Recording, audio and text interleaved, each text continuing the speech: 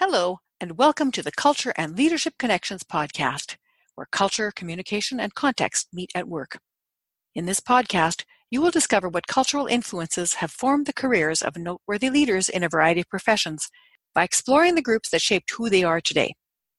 Learn about the collective context and experiences that affect their worldview, leadership style, workplace communication, and behavior. I'm your host, Marie Gervais. You can connect with me by email with marie@shiftworkplace.com. Check out my LinkedIn profile and my company website, shiftworkplace.com.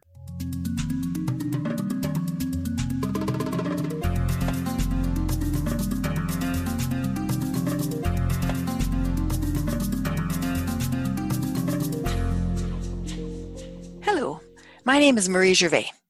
Let me tell you a little bit about who I am and why I wanted to start this podcast. I was born in Canada to a father who immigrated from Germany and a mother who was a first-generation Canadian, born to Russian and Romanian parents. My sense of self comes from this idea of being very close to immigration and to the experience of starting something new, of being a pioneer, and of opening new frontiers with endless skies of possibility in front of me. But endless skies and open prairie can also be lonely.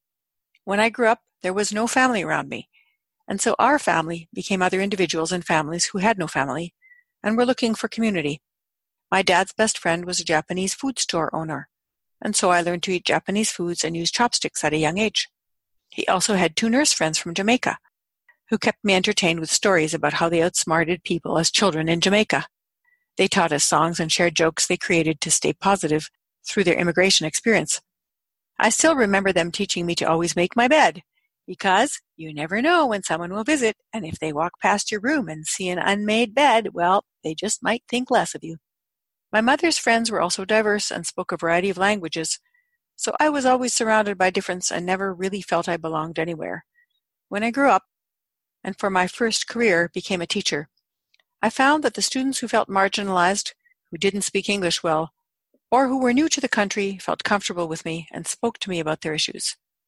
Over time, I worked and studied in countries around the world, learned to speak French fluently, changed careers 2 more times, married into a different culture, changed my religion from Catholic to Baha'i, and had 4 children, whose friends were also from everywhere, even though we mostly lived in the same place for the large part of their childhood. In retrospect, I think my children had the best of both worlds. They felt rooted in a place and had grandparents and cousins around them to provide them with a sense of belonging. They were engaged with the Baha'i community and had both artistic and language communities they belonged to. At the same time, they experienced the oneness of humanity through its great and rich diversity, learned new languages, traveled, served communities around the world, and lived in other countries. Eventually, 2 of my children married immigrants from Korea and Haiti, and 2 others married people from different provinces in Canada. During one of my work and study travel experiences, I was fortunate to be accepted into an international development program at United Nations University in Tokyo, Japan. During that time, I conducted a research project focusing on outstanding men I had met, who in spite of violent and war-torn lives with difficult childhoods, chose to orient their work to humanitarian and peace-promoting initiatives. They developed capacity for people towards the ideal of a more just and more equitable world. The experiences of those interviews were transformative for me, as they were for the interviewees. Several of the men I interviewed asked to be interviewed 2 or 3 times and said that the experience had been cathartic for them and allowed them to see themselves in a new light. Since then, I have interviewed hundreds more people. If I could do nothing but one thing for the rest of my life, I believe it would be to create possibilities for others to share their stories with the world through interview.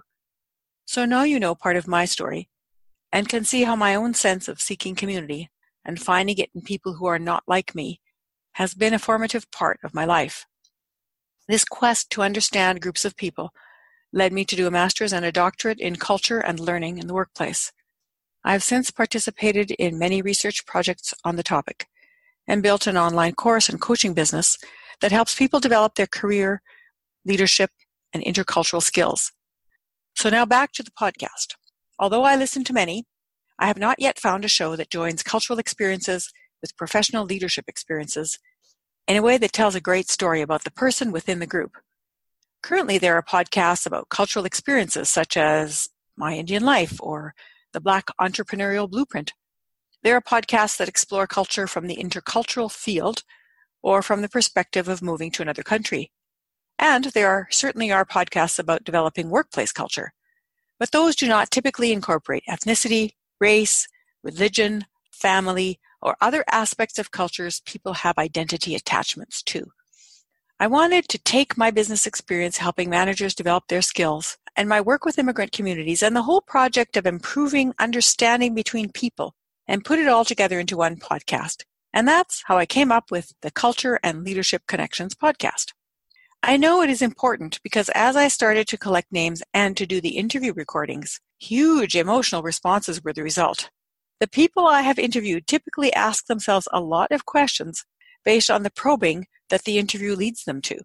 In many ways, their experience mirrors that first experience I had in Japan with the Men in Peace interview project. I'm certain you will really enjoy these interviews and that they will provide you with insights into the complexity of how individuals interact with groups and how groups impact individuals and how that all fits together into leadership in the workplace. So maybe I should talk about my definition of culture too. For me, culture is any group. And in that group, norms are created and ways of being together are created. So that's it. Culture is any group that creates norms and ways of being. Leadership is whatever causes others to want to follow your example. So in a nutshell, living in a way that causes others to want to follow you and the impact of the groups you were born into and the ones you chose is what this podcast is really all about. You will discover what cultural influences have formed the careers of noteworthy leaders in a variety of professions by exploring the groups that shaped who they are today. Learn about the collective context and experiences that affect their worldview, leadership style, workplace communication, and behavior.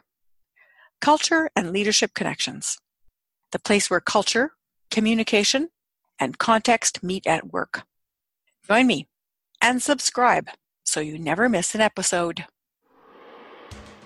I hope you enjoyed today's episode of the Culture and Leadership Connections podcast, where culture, communication, and context meet at work. Make sure you check out the show notes for highlights, takeaways, links, and contact information for our speaker. If you haven't already done so, please subscribe to this podcast and leave a review on iTunes or Stitcher. Thank you for helping spread the word about Culture and Leadership Connections podcast. I simply couldn't do it without you.